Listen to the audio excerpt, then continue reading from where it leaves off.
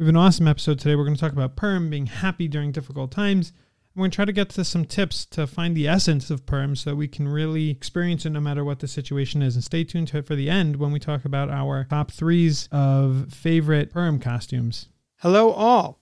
This is Aaron Wogelanter, and I'm here today with my co-host, Rabbi Wogelanter, a.k.a. The Father. And this is Around the Shabbos Table.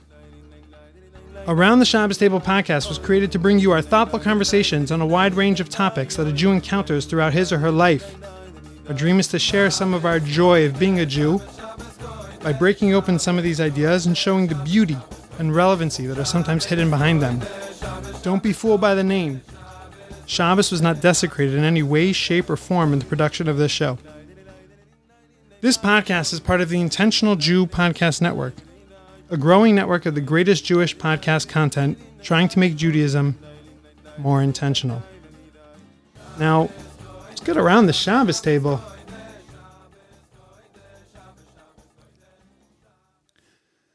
You know, I saw something amazing today. You and I have been talking throughout the day of, tonight's podcast, and just a few minutes ago, I saw a thing come in about... We try not to have a podcast before the podcast. That's our main goal. Our main goal is that this should be... One podcast a day. One podcast a day. It shouldn't, because otherwise we're like always walking around with these like recorders. Like, okay, go. Let's go live. Right. But I saw that Lakewood is paring down they're not having the yeshiva's not having a Masiba the first time in like 80 years. All good decisions, and that's not our position tonight to debate that, but a good position. And we know around the world that everybody is doing something different this Purim. We remember what happened last Purim, and it's we have to shape things in a different way, and that's all healthy and good. There's nothing wrong with that. In the U.S., it was a bit behind us. Yeah, a bit behind us. We're so in Israel, it was like it's already like the yard site already. It's already the year, because Purim was just the moment where I remember on Purim, like giving like these kinds of handshakes. Right. That was already like on Purim. But I remember the U.S. being like, 3 or 4 weeks behind us. So I don't know if people, not everyone had that experience. It was like, oh, this is like the anniversary of being pared down. Right. But, and even last year, when you talk about being pared down, we didn't really pare down much. We were aware of it, and we knew that we were getting into something, but we weren't so fully aware of what it was. And now we know what it is, and therefore, just in general, we take certain precautions, and we're careful, and we're going to continue that over Purim, and it's going to have an effect on the way that we celebrate Purim. But no way does it have to have an effect on what the essence of Purim is. I just remember back to 1991, and I think I got my years right, and it was the Scud War, the Gulf War, and it was a rough 40 some odd days. I remember, I don't even know if I've ever told you this, but Zadie, my father, Devora was living here, and she had all these little kids, and she was, and Aryeh was in Miluim, so he wasn't home, and every time one of these things went off, they had to go into the Cheder Atum, they had to go into this, to this room, put on their gas masks, shut the door. It was like a big hasten. She had to wake up all these, bring them into the Cheder Atum and wake up all these kids. And it was really a big deal. And my father, who was not a traveler, and he wasn't one of these, get on a plane and go kind of guys. He did it one other time for his brother Shiva when he lost a daughter, but it wasn't. That wasn't his MO. He got on a plane. He told the school he's taking off. He got on a plane and he came to Eretz Yisrael. And he was there in the house and just helped my sister, another pair of hands, help her take care of the kids. And he just stayed in the house. I mean, he was just there for them. And it was just an absolutely incredible thing. And I remember people coming to me before Purim saying that we have to cancel the Purim Suda. In the shul we had a very, very big Suda, and it was a big communal thing. And we have to cancel the Purim Suda. It's just not appropriate. And it wasn't the only time that I had heard that over the years. But I remember it was a very big thing that we really shouldn't be having it. And it was some very strong and very powerful, influential people and smart people, not silly people, but just felt we shouldn't have it. And I all along was saying that no fakirt, this year we need to have it because the message of Purim is a message that we must hold on to. That, in the darkness, in the Hester, we get to see the light of HaKadosh Baruch Hu. And it was just something we needed to see. Well, it happens to be that the war ended on Purim Day. And I remember that Purim was mamish like it was the Scud Purim. It was amazing that we didn't just talk about Purim. We didn't just talk in a theoretical way about Vertlach, about Purim. You lived through, your mamish saw the message of Purim with your own eyes. And I just feel like this year, we have to get back to the message of Purim and recognize that there is a lot of pain around us. There's a lot of people that have gone through a lot of really, really difficult things and continue to go through difficult things in every city, in every place. Whatever place you're connected to, there are people that are experiencing great difficulties. In your own family, we've had it, but it's people experiencing all around us. It's also like political unrest, meaning the world, the U.S., that things are a changing.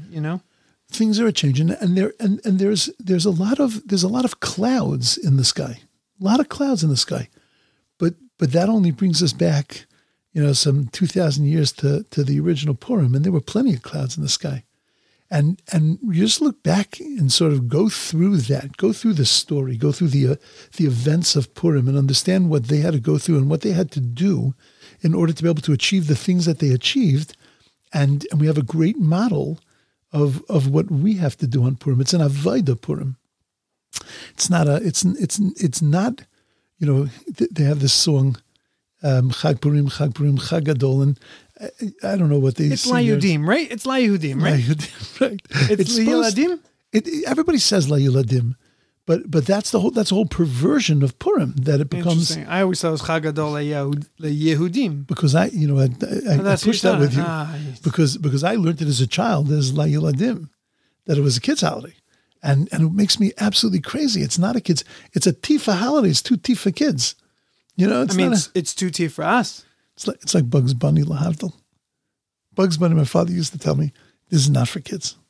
The messages that were embedded, my father used to tell me the messages that were embedded in it. It says, it looks like a kid's cartoon, but there are messages here. Look, it's the same with... Lahavdil you on Bugs Bunny is like Shrek. Lahavdil to Bugs Bunny. Right. Shrek is not for kids, but I hear Purim's not like that. Purim always speaks to me because there's something so nistar about Purim that, I think the Medrash Chazal say that the only Yom Tif that'll be La'asid Lavo is Purim. Boom, you're finished. I don't understand anything. No Rosh Hashanah, no Yom Kippur. Like we talk about, every Rav talks about the whole time. This is the Yom Tif, and this is the most important thing. And all of a sudden, boom, you get this bombshell saying, no, Purim is in essence. Does it mean it's the most important? Okay, it needs to break it open. But what that mimer tells me is that it is deeper and more important than Chag Gadol LaYiladim. That is correct. Absolutely correct. And that's I think what it's worthwhile to spend a couple of minutes on trying to unpackage that and break it open a little bit of what exactly is Purim. What should we be focusing on Purim?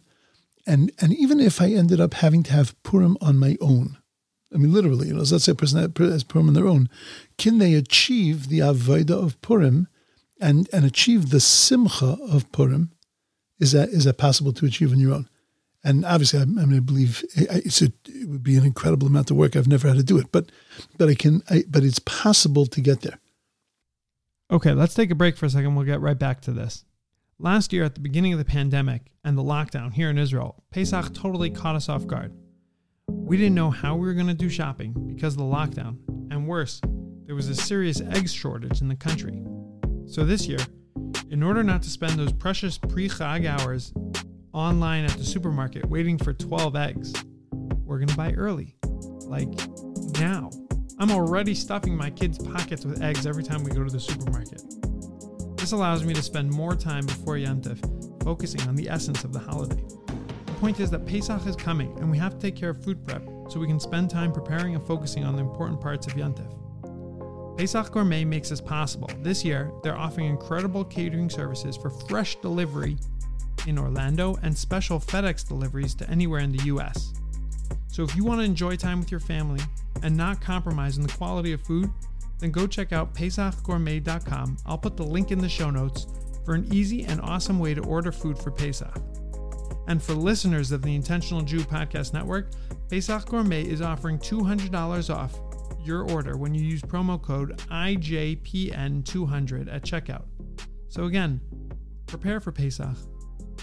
Order now at PesachGourmet.com and use promo code IJPN, that's all capitals, IJPN200 for $200 off your order. Now back to the show. Before we get to Purim in particular, this idea of Purim, I want to just, that story that you said is an amazing story. And I think it brings up the struggle for Purim.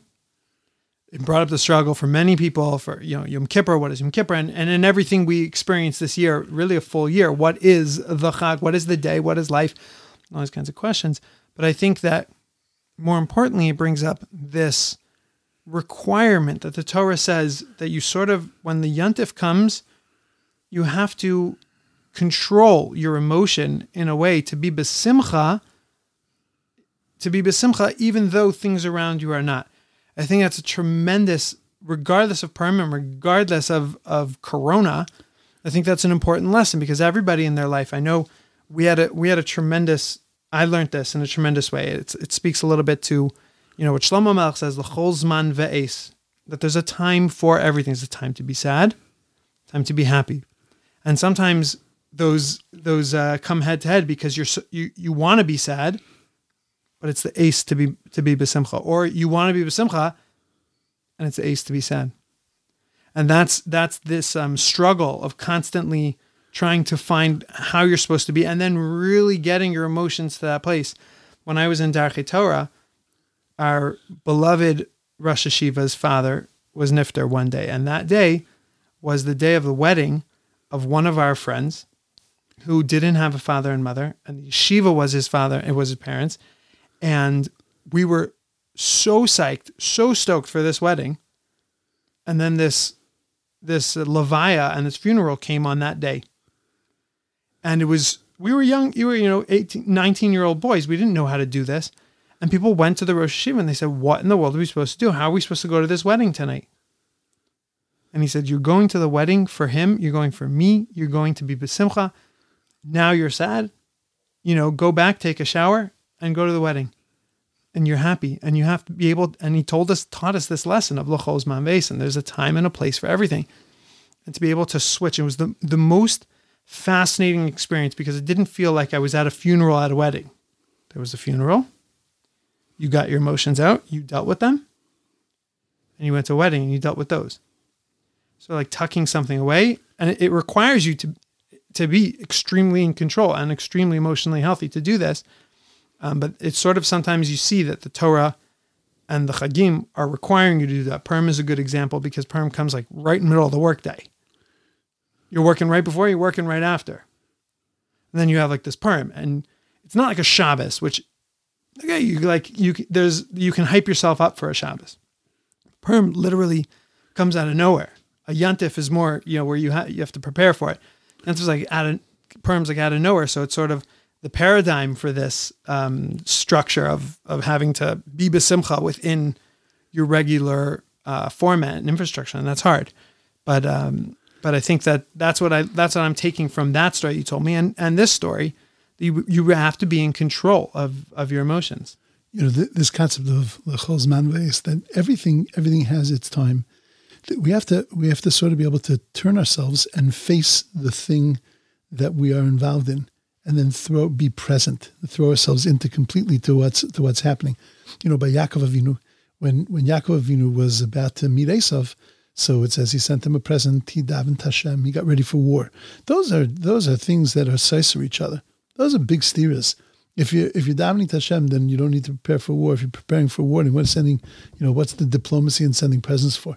Because the truth is that he realized that one of these things was, all of these things were necessary. They're all intertwined with each other. But when he did each one of them, he threw himself in to each one of them as this is the only thing that I need to do. So when I make my ishtadlus, it's my ishtadlus that I have to make. And when it's my bitachon, then it's my bitachon that I throw myself into completely. And it's all, you turn to the thing that you're dealing with and you throw yourself into that thing. I experienced this as myself, a very personal, in a very personal way. That in the 18th anniversary of the shul, which every anniversary of the shul was always a very big deal. We made bekavana, but we made a very big deal over the anniversaries of the shul. The 18th anniversary, Chaim, it was like such a shock to everybody. We made it to 18, and we were thriving, and it was amazing. And we had just moved into the new shul, so it was really a huge deal. Harav Pesach Kron was coming for Shabbos. He was gonna talk and give shurim and speeches, and then Sunday night was a massive gala, and Friday night was a big dinner by somebody's house, and then Shabbos lunch was the entire community was invited for lunch, and Thursday afternoon, Grandma was nifteres, and your mother, my mother, yeah, and she wasn't sick or anything, so it was a huge shock to everyone. And she was mu'urav in the community. She lived by us. She lived by us, and she was very much a part of the community. Anytime you needed volunteers, Grandma was there, and she became very friendly with people. So it was a massive shock to the community. Levi wasn't until Sunday, so we were staying for Shabbos and then leaving on Motzei Shabbos. So the shilas were huge. We dance every Friday night. So I'm in Aninos, but on Shabbos, not in Aninos. So what do we do with dancing? What do we do with the whole Shabbos? So I spoke to Reb David Cohen and focused me halachically, but also focused me in what I needed to do, and that there is no avelos on Shabbos, and Shabbos is Shabbos, and for the community and all those factors. And it was a great education for the community also, because I had an opportunity. I wrote a letter before Shabbos explaining everything. The whole thing was stunning. You didn't find the letter? No, I didn't find the letter. I would have loved to see it. Okay. Yeah, but it was the most, I would have to say, the most amazing Shabbos in my life, because I had to turn toward Shabbos with complete and total focus and say, this is now Shabbos. And forget about the 18th anniversary of the shul and all that I could actually, on many levels, sort of push to the back. But Shabbos was in the front.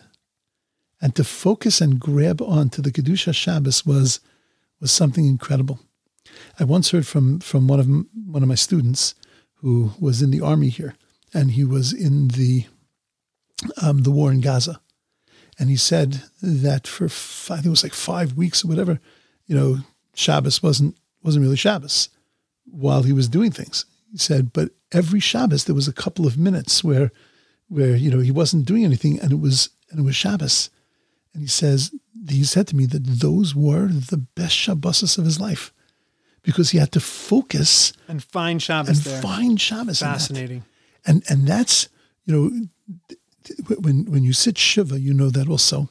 That you have to, when you're in your year of Avelos and all of that, you have to find in that moment, you have to fully face and connect with that moment. You have to address that moment, and then find what's there in that moment.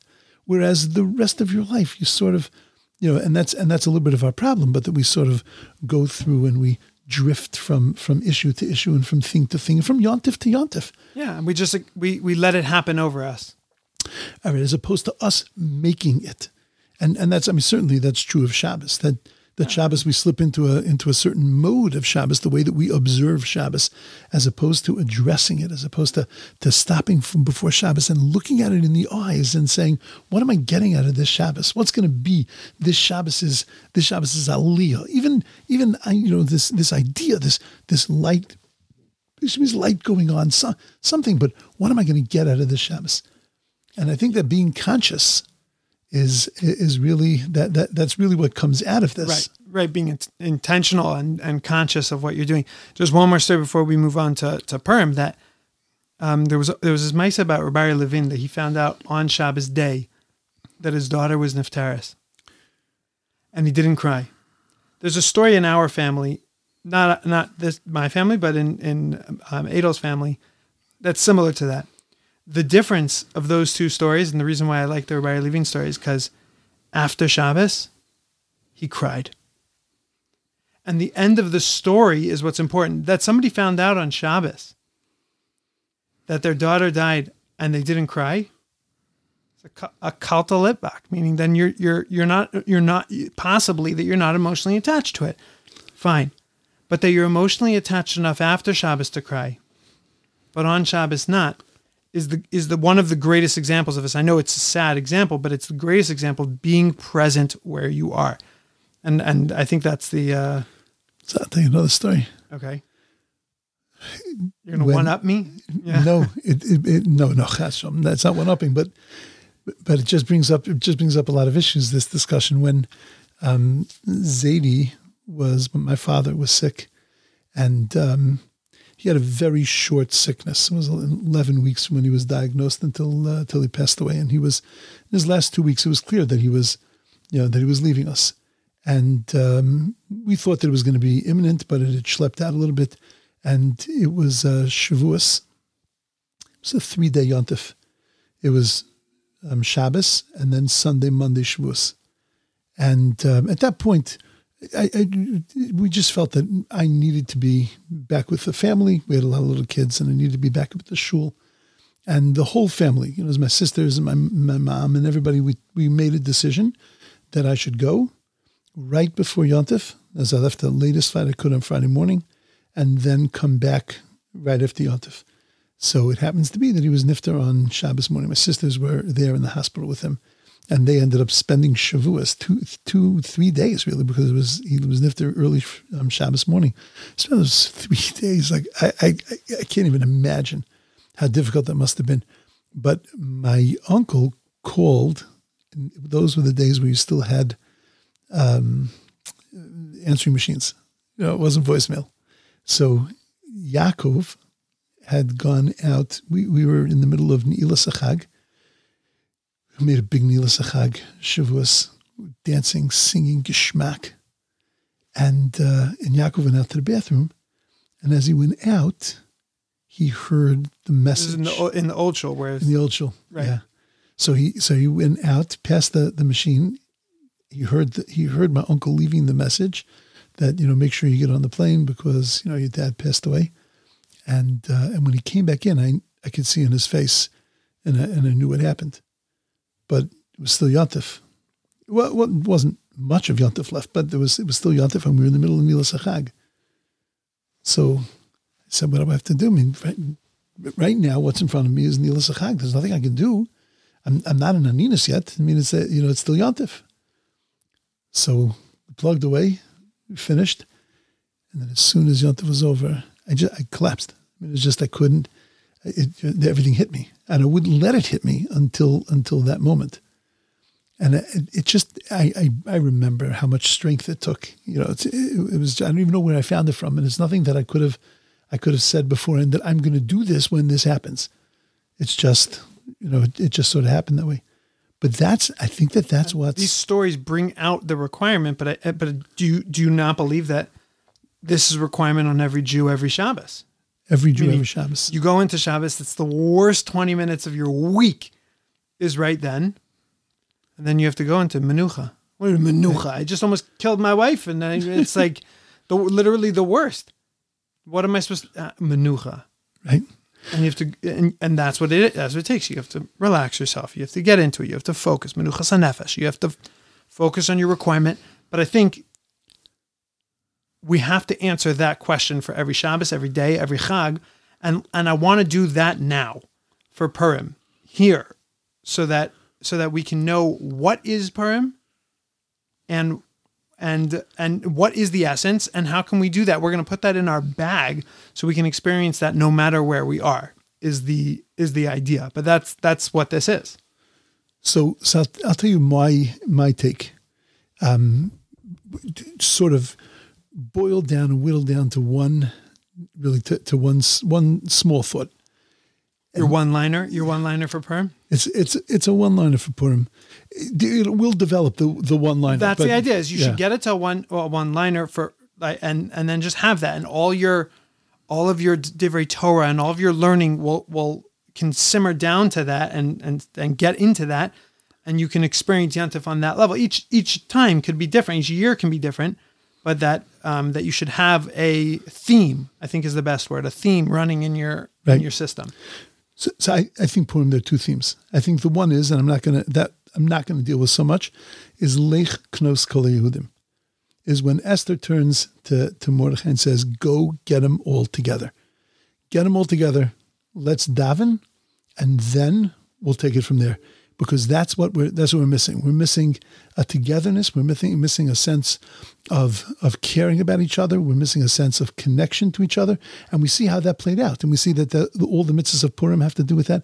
It's all about Lech Knos Kol Yehudim. And that, I think, is an easy one to develop for people to develop. That's what Haman saw in us as well. He saw an Am Mefuzar. He saw that we weren't together. We weren't functioning as a unit. That's right. And that we were vulnerable at that moment because we weren't functioning as a unit. So I think that there's so much that's going on now that's spreading us apart and that's ripping us at our cores, that I think that if you stop on Purim and you just say, how can I be part of a solution? Not how can I change this, because you're a fool if you think you could change it. But you can be part of the solution. You and then the next person next to you and the next person next to you, so then that can bring about a solution. There's nothing global really for us to do, but there is a lot to do within ourselves. There's nothing really physical either, because a lot of people are restricted and can't be Knos Kol Yehudim. Right. But it's a mindset, it's a feeling. We talk about this a lot in our podcasts, but I think this Nakuda always, it goes off in my head when you say this, that the sinna, the hatred, right? Every Klal Yisrael thrives. Am Yisrael thrives on having different, this is what you were saying last week, but having different ideas and different sheets and different opinions. We need to have everyone. What we don't need is the hatred for someone else's. And we can disagree. That's not the point. This is not a lovey kumbaya moment, as you say. And that's not me. But that's not the point. The point is I disagree with you, and I can find a place in my heart where that doesn't offend me and it doesn't hurt me, and therefore I'm not mad at you, and I need to work on that. Right. But the sinna needs to get taken away. And you read it in the posts, you read it in the articles, and there are certain people, I don't know if you want to shout them out, but there are certain people who know how to argue without the sinna. And I like that and I appreciate that. But that's sort of the antidote here that we can work on with not dealing with it. But that's sort of the thing with Lech Knos is ask yourself that question. Are you part of this klal? Are you part of this Am Yisrael?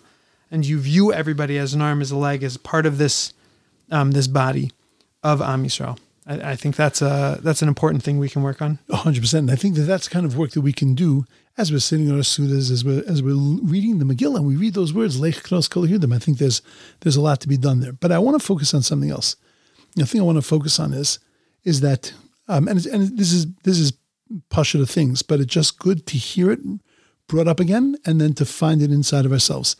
The one of the clear themes of Purim is the concept of Hester Panim, the concept of God being concealed and being behind the curtain, and it's you could say, give it over in the story, like you could say it quick. The whole story, the name Esther, right? The very name of the heroine of the story is Hester, is Lastir, to hide.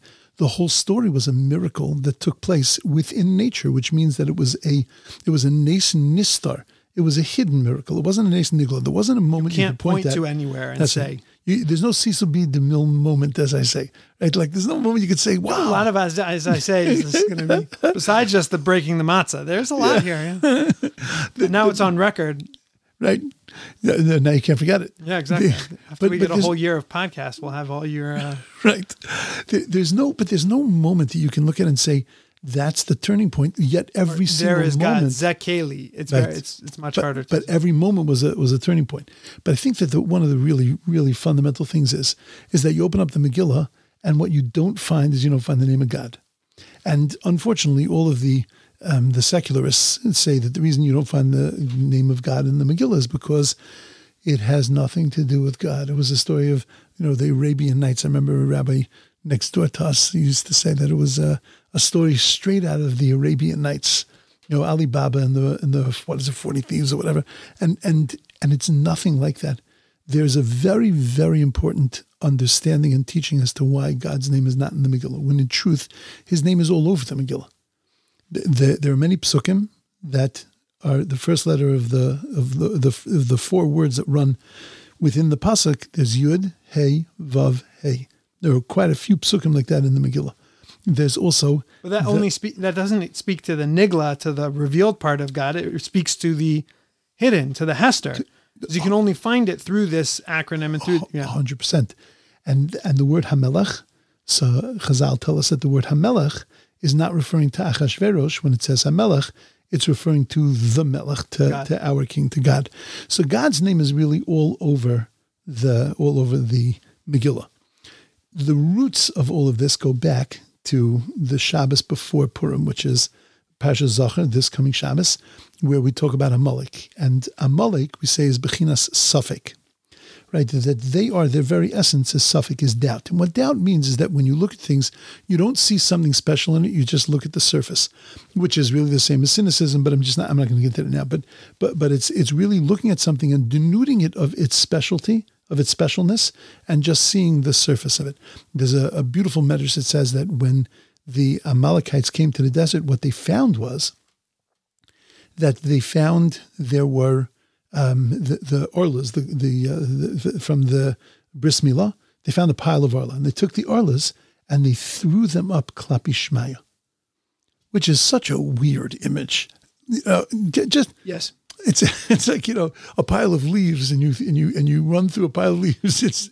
I know what an orla is, right?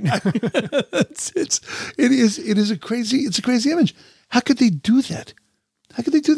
So the answer is that because what they saw the remnants of a surgery. At best, they saw an act of barbarism because they couldn't see anything special in the teva, in something that was in they couldn't see something in the world that represented something. All they saw was the teva of it, the nature of it is just an orla. That's all. They didn't see that this was an ice bris kodesh. They didn't see that this was something, that there was something special behind this. And that's why when we talk about Amalek, we talk about Asher Korcha B'derech. Just what happened? What happened? Right. Because to them, it's all coincidence. It all just happened. And that's what Haman was about also. By Haman, he couldn't see anything. He couldn't see anything special. He couldn't see anything. He couldn't make connections between things. He couldn't read behind a maven davar, mitar davar. He couldn't see the storyline of what was happening in front of him, what Esther was doing, and what her role was. He couldn't. Right. That's everybody around him could see it. And they said, if you're some Zera Yehudim, then you have to worry because this is what all of this is meaning now. And no, he couldn't see a thing. When Haman looked at it, all Haman saw was teva, was nature. All he saw was just the surface, was just regular.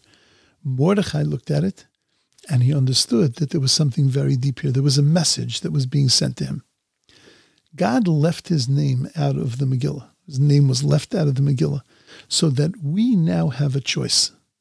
You can either see the world like Amalek, or you can see the world like Mordechai. You can either look at things like Haman did and just see a story, nothing more than a story. Or you can look at that story and you can see Hamelech embedded in the story. You can see Yud Kei Vav Kei embedded in the story.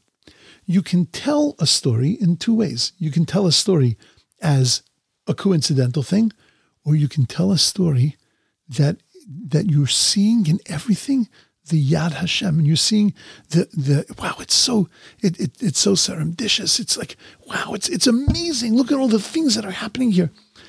One of your siblings, which we won't say a name right now, but one of your siblings, when they tell over what, going to the supermarket and finding something that they were looking for, they tell it over as if the Rebbeinu Shalom split the sea before them and did an incredible miracle, because they see the Yad Hashem in every single thing that happens.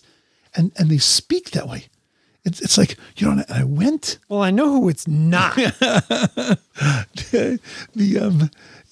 it's like, I went and you're not going to believe what and then you start trying to think to yourself, wow, this is going to be some Pesach Kron story. This is going to be amazing. And there's nothing there, but there's everything there, because they're not seeing anything as teva. They're not seeing anything as natural. They're recognizing the Yad Hashem in it. You can tell over the Corona story as with or without right? God. That's right. You can either have Hashem embedded in every single line, in every single page, or you can tell the story over as just mikra, as something kol asher karahu, as Haman said, just tell over everything that happened to him and not see anything special there. And I feel, when we say the Shema, there's a reason why we cover our eyes. So if you ask most children, why do you cover your eyes? They'll tell you, because we have to concentrate on the Shema, which is not wrong. It's not wrong, but it's not the exclusive reason. One of the reasons the rabbis explained that we cover our eyes is that we put ourselves in Hester Panim. We put ourselves in darkness. And what do we say in darkness? Shema Yisrael Hashem Elokeinu Hashem Echad. And that's what we sort of gotta try to find, like I was saying before, confront Purim, face it, look at it in the face and say, Purim, what do you got to say to me? So I look around like Mordechai did. The world is collapsing. For Mordechai, the world was collapsing. The Beis HaMikdash wasn't being rebuilt. The Jews were assimilating. He was losing them. They were, I was saying to you earlier, the most incredible image you have to think of what happened when Achashverosh came out in the Big Day Kahuna. He comes out in the Big Day Kahuna and he's, some fat drunk and he's drinking out of the kelim of the Beis HaMikdash. Yeah. So I gave him mashal. I said, imagine you're sitting at a fashion show and somebody comes out with a vest and the announcer says, so-and-so is displaying the newest fashions from Europe, a vest made out of leather, special leather. It was leather that's made of scrolls that were collected from the Jewish people in the 1940s. And you look at it and you see, Vayedaber Hashem el Moshe Lemor, you see it's a Torah that was turned into a vest. And imagine seeing this, and you know that it came from the Nazis, Yimach Shemam, and you're looking at this, and you say nothing. You say nothing. You don't write a letter to the editor. You don't go over to the organizer and say, I'm terribly offended by it. You say nothing. The best you could say is, could you pass the wine, please? The kosher wine. The kosher wine. That's it. As long as I had kosher wine, I was okay. Because again, that's the same theme. They only saw, it's kosher. Shtiya kedas. Everything was where it's supposed to be. They didn't look behind it. What's the message going on here? Did you ever see that? There was recently in the last 5 years, there was this H&M put out a scarf that looked like a tallis. Do you see that? No. And when you say that, it invokes that image of like, it was a tallis as a scarf for men and women. It was like a weird thing. But again, I don't know if I did the wrong thing. I didn't let myself get worked up over it. Maybe that was wrong. But it was a similar image where like, yeah, he did have that. You saw a model wearing a tallis that had like tzitzis on it and like stripes. It's a fascinating image when you say that image of the Sefer Torah is similar. Right. Because that's what we were holding. We were so totally cold and so totally not, not connected in to what was going on around us. It was as dark as it could be for Mordechai. Every Jew. Imagine what Mordechai felt like when he saw all the Jews. Haman walks out with the getchka on his chest and all the Jews drop to the ground. And he's the lone voice of sanity and rationality. And he's standing there and watching his people dissolve like that. Imagine what must have been going on in the mind of Mordechai. It was as black and dark as it could possibly be. Everybody around him was sick with corona. Yeah. Everybody around him. And he's looking at this. Worse than corona, meaning it was a cholei hanefesh. It was much worse. It was fascinating. And all he sees is his avodah and what he has to do to lift up the Jews. And once you say the theme, so I was reading the Sefer, the book I took from you from Ramesh Shapiro, and he asked a great question. He said, Haman, he says, who people poor? And it fell out on what day? It fell out on the day that Moshe Rabbeinu died. But he didn't know that it was also the day Moshe Rabbeinu was born. So Moshe asked a great question. What happened first? He was born, and then he died. So what trumps all is the second thing that happened. So really Haman was right. But Rashi says there that the birth of Moshe is mechaper on his death. Fine. And then Ramosha launches into a very Ramosha Shapiro-esque idea. But now that you have this theme, I look at that and I had an answer. And I said, because Haman made a choice. Do you want to see death or do you want to see life? Do you want to see God? Do you want to see Moshe? Do you want to see what he did? Or do you want to see what he didn't and how he died and how he can't anymore? And do you want to see void of Kedusha? And he's made that choice to look at life that way. So it's who Lo Hayadeh made a choice not to know. Once you have a theme, it's tremendous what you can create from that you start seeing everything. Right. Besides the things you see in your own life, which I have tons of examples, but just in the story itself, you start seeing these things. Right. And that's Achashverosh. Was Achashverosh a stupid king or a smart king? Right. When we were learning Megillah, we had this trying to prove it from the words. But now you can sort of say he was under the influence maybe of a Haman, where he was stupid in the sense that he was smart and chose certain ways to think. Right. And he chose to look at things a certain way. And wasn't right. Not to see God is not the right thing. Right. And that's what I see Purim as. Purim is the day to make a choice. How am I going to look at the world? How am I going to look at my condition right now? Am I going to look at my condition as saying this is all mikra? It's devoid of God. Keli lama zaftani.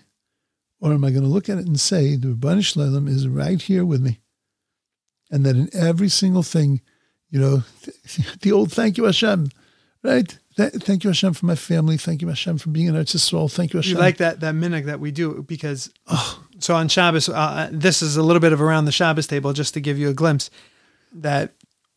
My kids are in love with it, and it's taken off. It's taken a mind of its own.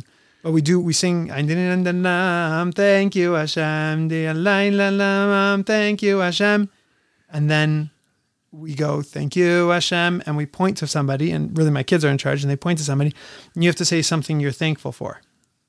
And it gets so specific because everybody wants to be a little happy, so you get so specific. But what it teaches you is that there's layers and layers and layers of things to say thank you for. And you could be thank you macro or micro, and you can choose and you can say that. And it's it's interesting. Sometimes we get the funny ones, but every once in a while the kids say something that blows you away, like, wow, that's what you were thankful. And it teaches you that consciousness of that there's layers and so specific you can be grateful for. That's the thank you Hashem of Purim. That Right now, I'm in love with that minhag, and I hope that it continues as long as the kids keep saying thank you for Bubby and Zadie. Right, exactly. When they change that, then I think I'm going to have a problem. but that's... My 2-year-old, Laurie, still says, thank you, Hashem. She goes, for Laurie. So there's room to grow on that one. Right.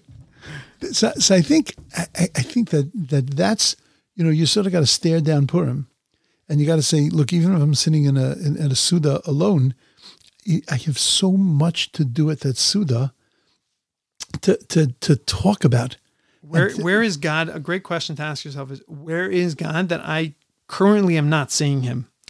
That's right. Do I not see him in my job? Do I not see him in my learning? Do I not see him in my davening, in my relationship with my kids, relationship with myself, and my productivity? Do I not see God there?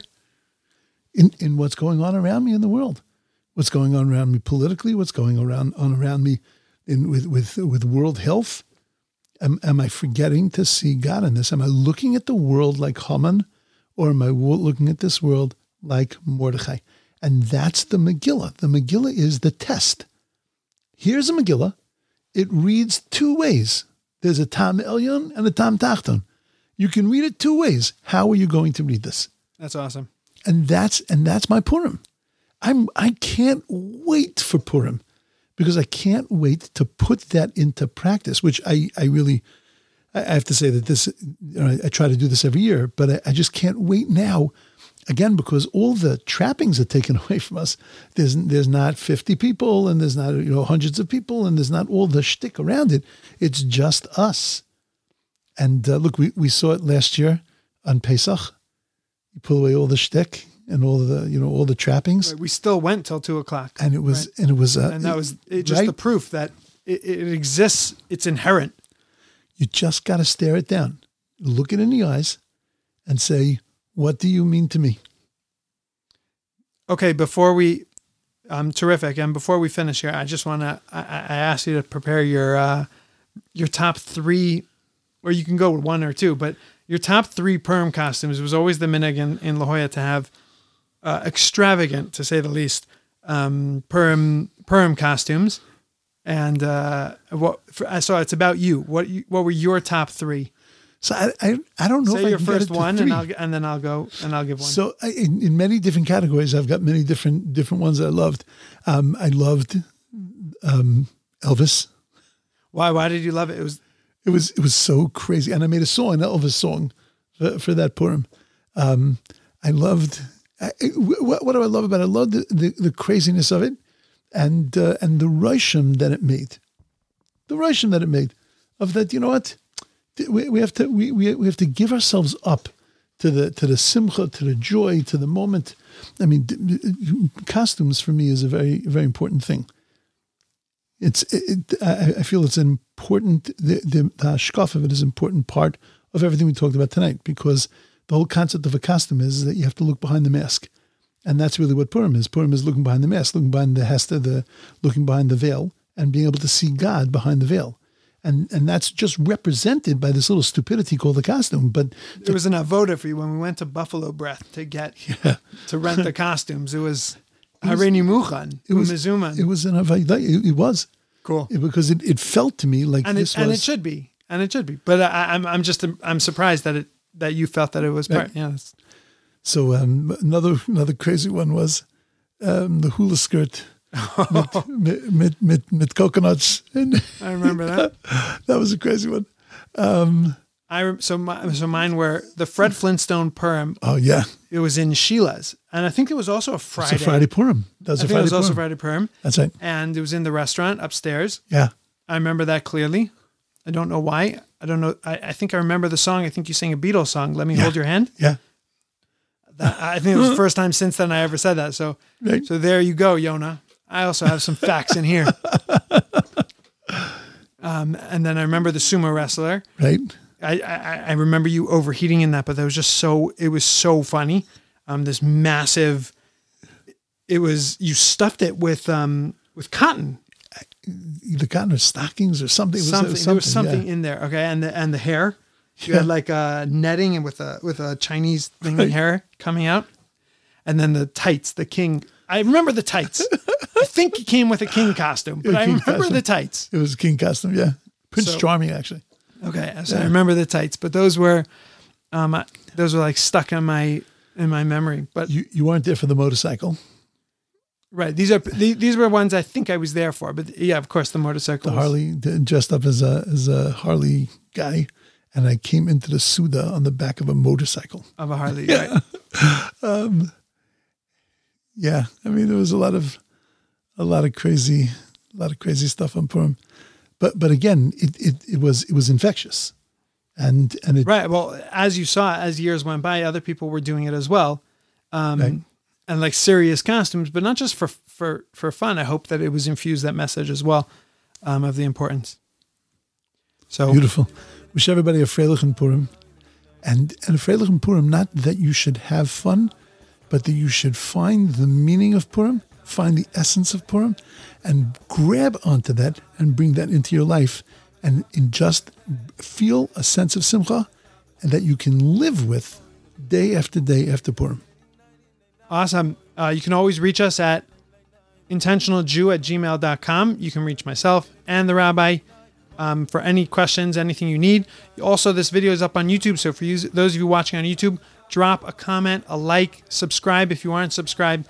That helps us get this out to more people and help them hear me more, because that's the most important part here. But drop a comment. It helps with YouTube. So be part of this and be part of what we're doing here, and hopefully we can bring you a little bit of meaning. Just try to do that, and I'll say yours, pass the chalent. And have a great Shabbos, and I hope this helps in your prep for Purim, to see God in everything. Freilichen Purim. And remember, you rock.